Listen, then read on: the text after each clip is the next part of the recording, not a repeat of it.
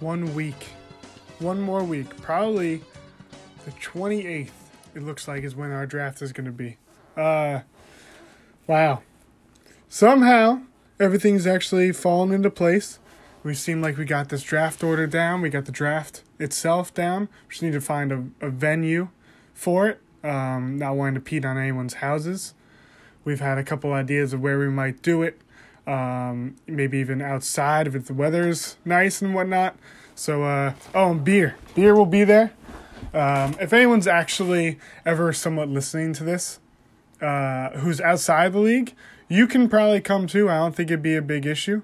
We'll have a bunch of beer. We'll do our best to still distance with the COVID stuff going on for whoever still wants to distance and stuff like that. So, anyway, regardless of all that, we'll get underway. For what the draft order is going to be, after doing a NASCAR race odds betting bid in for the draft order. Brett got Brad Keselowski, Kyle got Chase Elliott, I got Eric Almirola, Ethan Scheckman got Kevin Harvick, Tyler got Kyle Larson, Pete got Denny Hamlin, Ethan got Alex Bowman, Ethan DeSimone, Chris got Ryan Blaney, Dane got William Byron, and Lucas got Martin Truex Jr., and pretty much wherever people placed in comparison to the people who are actually in like the top best odds. We tried to take some of the good racers to make it more competitive, more fun, is where, you would actually place for the draft. And that left us with Lucas getting first pick. Champion gets first pick. That's big. He might be able to do some damage with that. Second pick, Peter gets another good pick. He's always been normally a decent pick, so he gets to have another good one. Brett getting up there. I normally feel like Brett doesn't get great picks, so the third pick is not too bad. Kyle falls into the 4 spot. Not awful. Could be worse. He might get a chance at a good pitcher there, which I'll get to in a little bit if he wants to. Ethan Scheckman, I feel like he was also 5th pick last year. He gets an unfortunate in the middle of the road pick. Can be good or bad depending on how the draft goes, being right in the middle. You get a consistent pick, but not any sort of back-to-back or anything like that, so give and take. Tyler with the 6, that's probably, in my opinion, 6 and 7 are probably the 2 worst picks. And Tyler and Dane end up getting 6 and 7, which are 2 good players. So if there's anyone who should be able to deal with it a bit, it's the 2 of them. And then you get back-to-back the Thompson brothers, Chris at 8 and Josh at 9 with me. I like 9th pick. 8th pick isn't too bad. It's like, okay. 9th pick really isn't that bad at all. You draft later in the first round, that stinks. But you get 2 high-end players back-to-back in the back half of the draft, which is a lot nicer, in my opinion, or can be seen as nicer than having like first pick. Yeah, you get that number 1 monster, but you're waiting 19 picks to go again and miss out on a lot of different people, a lot of different positions that are maybe at need.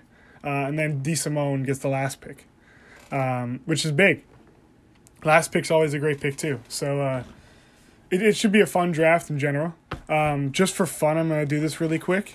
I looked through ESPN's top rankings overall for head-to-head category for 2021.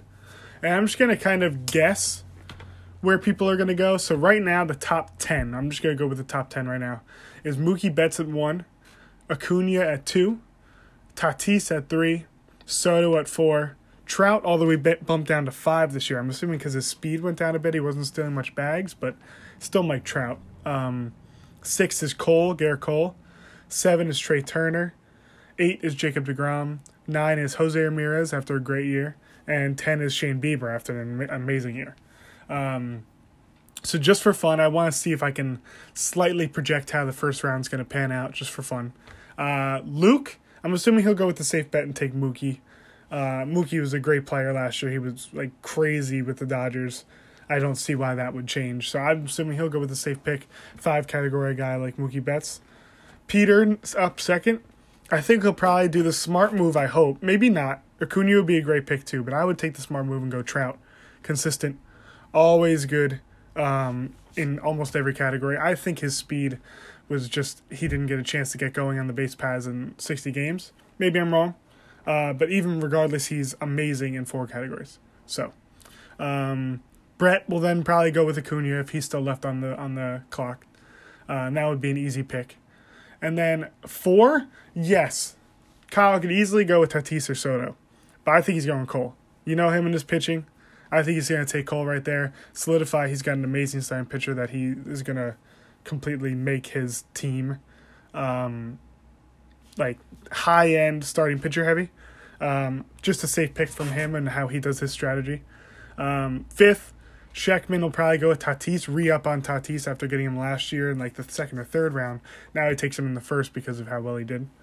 Tyler then probably goes Soto. Soto's the easy pick there after all the other people have fallen off the board. He gets Soto at a slight value.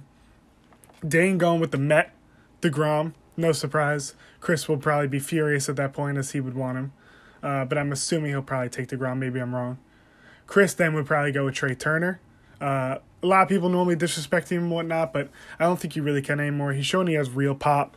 Drives and runs on tops of hits for great average and definitely steals bags, one of the fastest in the league. I don't think you can really disrespect him much anymore. Maybe he will and end up going for a pitcher he really likes or someone else, but I know he's not a huge fan of Jose Ramirez, so he probably won't go there. So I think he'll probably take Turner.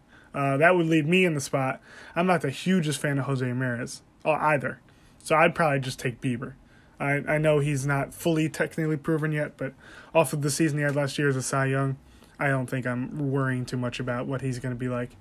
And now leave DeSimone in kind of a weird spot. He gets back-to-back picks, and there's all these hitters there, and the 3 high-end pitchers are gone. So it leaves a situation of what do you really do? And I think he probably takes I know Belly had a down year. He takes the good bet on Belly, gets first base and outfield eligibility as well out of that. Or maybe he even goes ahead and takes Ramirez, who had an amazing year last year, had a lot more pop than normal and did 5 categories as well.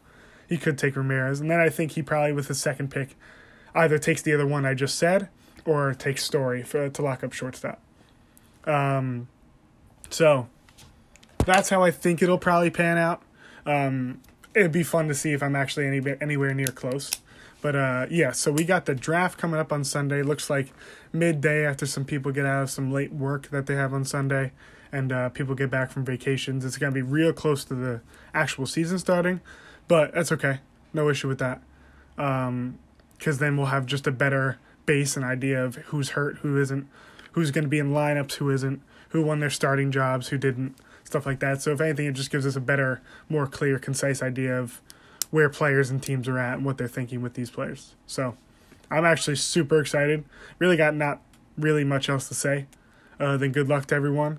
Like I said, I have a couple small surprises for the draft. There's really one big one. It's just kind of a fun one.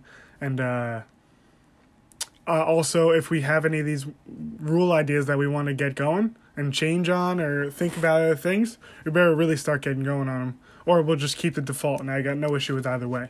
I just want people to be able to talk and say what they want to do, if they want to change anything, not force a change, just if you want to. Like, if it's something that you've been, like, waiting to happen, or if you're having fun now, then there's no reason to change stuff up. But yeah, I'm excited. I can't wait. 1 week from today, we'll all have fantasy teams, and then a little bit after that, we'll be watching games and seeing how the season rolls out. So that's about it for now. Next one will probably be after the draft and the draft analysis of what's going on with everyone's teams, where I think people rank. I did that last year. I'll probably even make a PowerPoint, or I might not, depending on what I have with this podcast. I might just say it instead of writing it all out. But I know for a fact when we get to power rankings, that will be then written out for sure on top of a podcast every week. And we'll have some grody picks of the week. And remember, if anyone wants to do a segment or something just for fun and get on here, they can send me their voice. They don't even need to do it in person with me. They can have some segments on here too, and we can have some fun with this. So, awesome. See you guys next week for our teams.